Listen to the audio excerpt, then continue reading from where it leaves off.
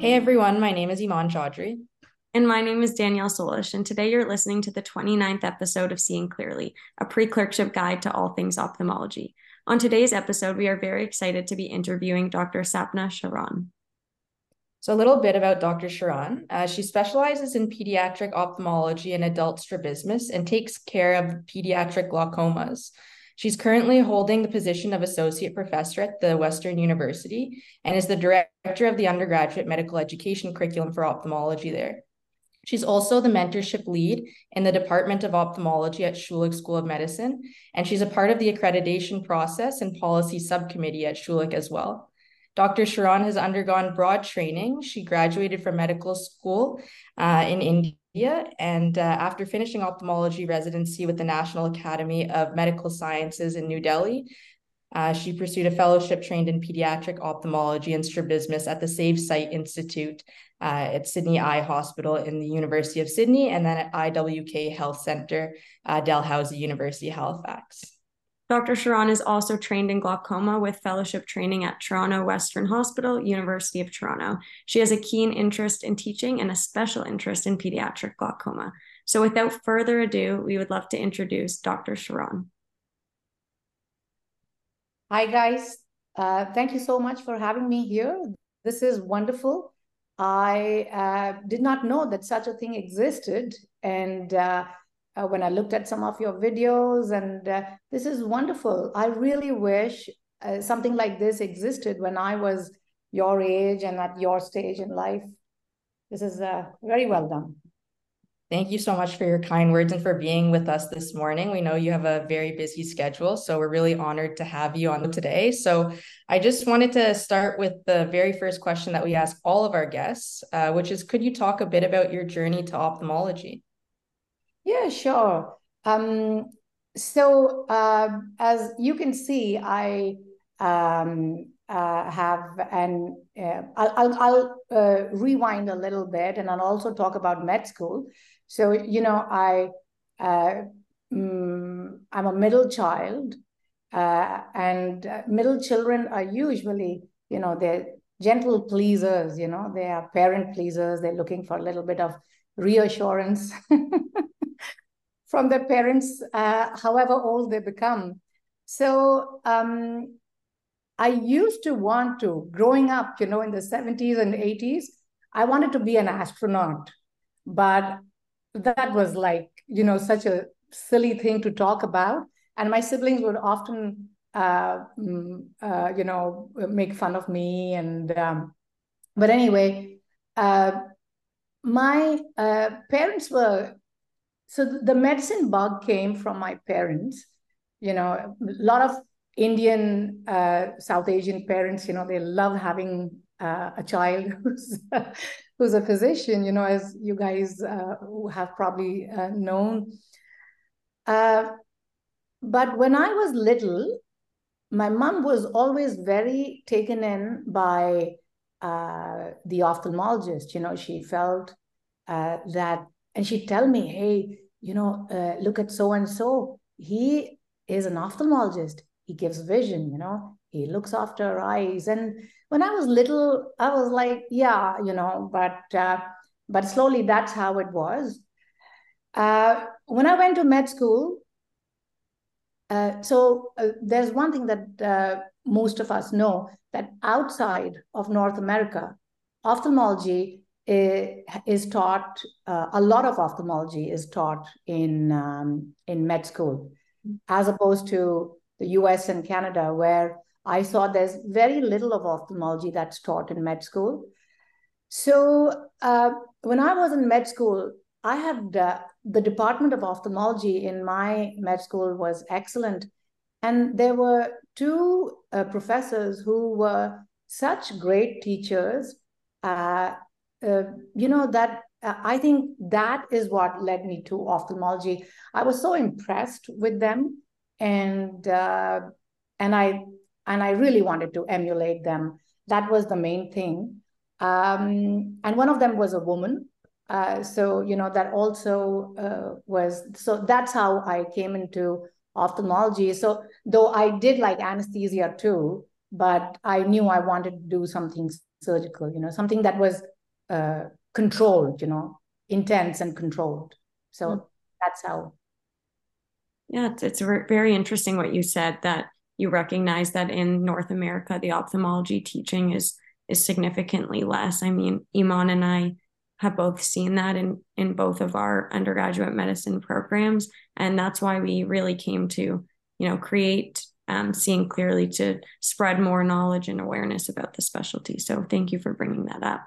I just want to move on to my next question, which is, could you talk a little bit about what it was like to complete your ophthalmology training in different countries and how you came about to complete those in the programs that you did? Sure. I think we've been very fortunate, I've been very fortunate to have seen ophthalmology in 3 different continents. I had the good fortune to train in some of the best hospitals in these 3 countries. It gave me different perspective on teaching, learning, clinical care, your cultural backgrounds of the countries also add to patient care and teaching of residents, med students, and fellows. So it was actually very enriching, very, very enriching. When I joined ophthalmology, I never thought that my life would take me to so many places, and I'd be on 3 continents, and then settle down in a place called London, Ontario. So, so yes, it was very enriching. I'm also married to another surgeon. My husband's a urologist, so I know the other end entirely. We went. It's hard, supporting 2 surgical careers, as spouses. But, so we followed life's path and holding and supporting each other. And I often tell my residents and med students that life is not just the choices that you make, but it's also life is mapped out by the choices that you don't make, and the path that you don't take. So, yes, it has been very enriching. And even as a surgeon, picking up best skills from different people, learning good clinical skills. So I feel very, very fortunate. That's amazing. And it's incredible to see that you've trained in so many different places and then now been able to bring it all back to London, Ontario, and transfer that knowledge to your students or residents that you work with. It's incredible. So thank you so much for sharing that. I just was wondering, for our students that aren't too sure about what a day in your life may look like, if you could outline maybe a typical day in your life for everyone. Sure. So I'd also like to correct, I should have probably mentioned it then. So I was the undergrad director till last year, undergrad director in ophthalmology. So I did that for about 9 years, and then till last year. Okay. So a typical day in my life, ophthalmology is a very busy clinical branch, because we are not just doing surgical part of the care. There's a lot of medical part as well. And with pediatric ophthalmology, there is a lot of, as I was telling you, patients and lots of patients when I'm practicing that in the clinic. So a typical day, when I have full day clinics, so a full day clinic is full day. It begins at 8:30 and continues on till, so we see patients till about 4:30. But then, typically we have students and residents with us, and there's teaching after that. And then there's dictations.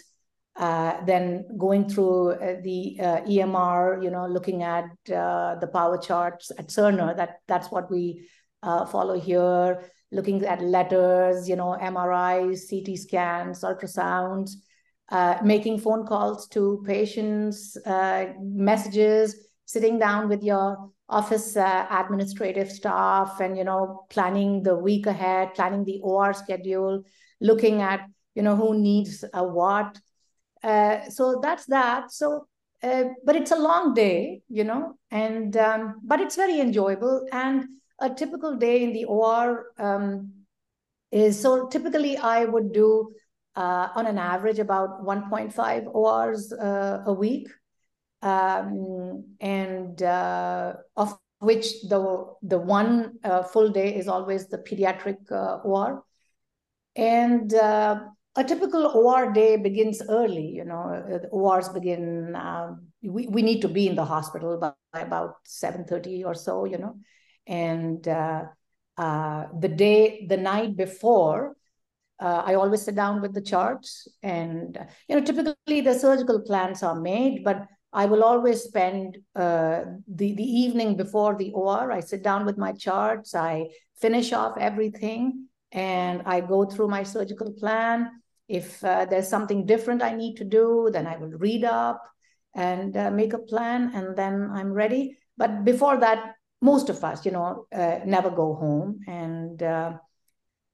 And then, yes, and then in the pre-op area, we go meet parents and patients and chat with them. And then it's zip, zap, zoom. The whole day just goes back and forth, back and forth. There's a lot of chatter in the OR with the anesthetists, the nursing staff, the residents. So a lot of social chit chat happens then, It's very good. And then, yes, and then and after every case, you go and meet the patient that you operated and reassure them, let them know everything's going well. And then, yes, you wind down, and whenever you finish, and then go home. And I will typically swing by Starbucks, and I will buy a cake pop for myself, and I will eat that on my way home. So I have a sugar rush when I reach home. Oh, thank you so much for sharing that. I mean, a lot of students have not yet had an opportunity to either work with an ophthalmologist or shadow or observe in the operating room. So it's great. And it's also nice to hear to have like a nice collegial environment in the operating room. It's a very important part of medicine. And yeah, it's very it's very important to have a good collegial atmosphere in the OR, because it's a very intense atmosphere. You're operating, you're cutting up someone's eyes. You need to have your full concentration. If you have learners there, then so it's always nice to have a relaxed and happy and planned environment. for sure. And it helps like build trust in the entire process for everyone around. Absolutely. And it's nice that you do something for yourself to treat yourself at the end of the day. And I think this is a good reminder to learners that there are long days, and you should always, do something at the end of the day that, makes you happy. And yes, you must look after yourself. So I always, again, students and residents, I always tell them these small, little, important life lessons. You have to look after yourself, mind, body, and soul. We have lovely families, and everyone looks after you, but the utter responsibility of looking after you is yourself. So, you want to go do something mindful or whatever. And the other thing that I always will do, whatever be the weather, after OR, however happy or tired or unhappy or frustrated or tired I am, I will 99.9% will go for a long walk with my two dogs. Mm-hmm. I really like that, So I look forward to it. So it really gives me the wind down for the day, a lot of happy hormones. Everyone's had a walk, and we'll go for a nice long walk. So that's something I do. I like it. For sure. And it's easy for it to be the first thing that someone puts off, like, oh, at the end of the day, I'm so tired. I just want to go to bed. I'm not going to eat or work out or anything along those lines. And so it's really important to remember that it is really important to do things for you. So thank you for sharing that. And that kind of leads me to my next question, which is, besides that, for medical students or even residents who rotate for ophthalmology, do you have any advice for them, and also advice on how they can be a good learner? Yeah. I find med students, when the ophthalmology keeners, who come. Are you talking about the ophthalmology keeners? Are you? Sure, yeah. Or Yeah. anyone. Yeah. So I think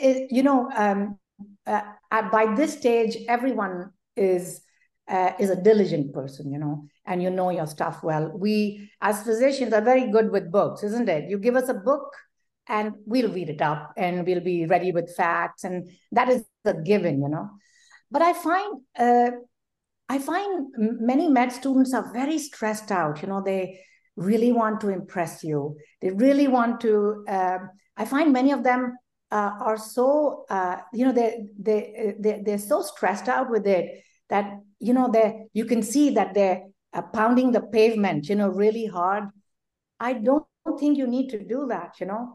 Uh, be your be truthful. I always tell you youngsters, be nice people, be a good human being. It shows. It's very see-through. It's very easy to pick up. Be a good human being, listen, be respectful, be collegial. Those things are very important, very, very important. And even during your time in the clinic, apart from uh, impressing on the staff that you know the subject well, you've read well, you know the techniques, say, you know how to use the slit lamp well, or you know how to use the indirect well. But, gratitude and compassion to your patients, to your colleagues, your teachers, at work, at home. These are very important things. These are, I think some of these are the biggest skills that you can have. These are not soft skills. I think these are what make and break you in your career as well. And of course, this is a given that you're reading well, and you're working hard. But some of these things are very important. And staff can see through, can see very easily. Well, I mean, thank you so much for that honest and insightful advice for our learners. I think it's really easy for medical students to get lost in, the books, and to get lost in impressing everyone. That it's really nice to take a step back and hear that advice from you, and even hear how you take care of yourself or take care of your patients after being in practice for so long. It's really reassuring to see that you can still do that even with a busy career. So thank you so much for letting our learners know that, and for being so honest with us today. With that, we've kind of wrapped up all of our academic questions. And so now we move into a more fun segment of the episode, which is our Would You Rather segment. So I'll start with the first question here, which is, would you rather not know what you're doing tomorrow for 10 years, or know exactly what you're doing every day for the next 10 years? Oh my God, that is so easy. I need to know what I'm doing every day, every day. You have to understand, as ophthalmologists, we are very focused, very constipated people. So we have to know, must. And that is me. I need to know. I'm a bit of a control freak. I think it would actually be easier to know what you're doing for the next 10 years in comparison to now, where your schedule is constantly changing every week. Oh my God. I couldn't survive. I'd die.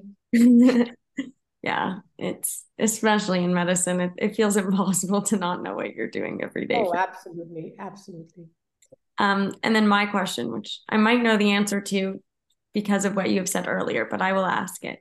Would you rather it be summer long all year, but you're not able to go outside, or it be winter all year round, but you're able to go outside?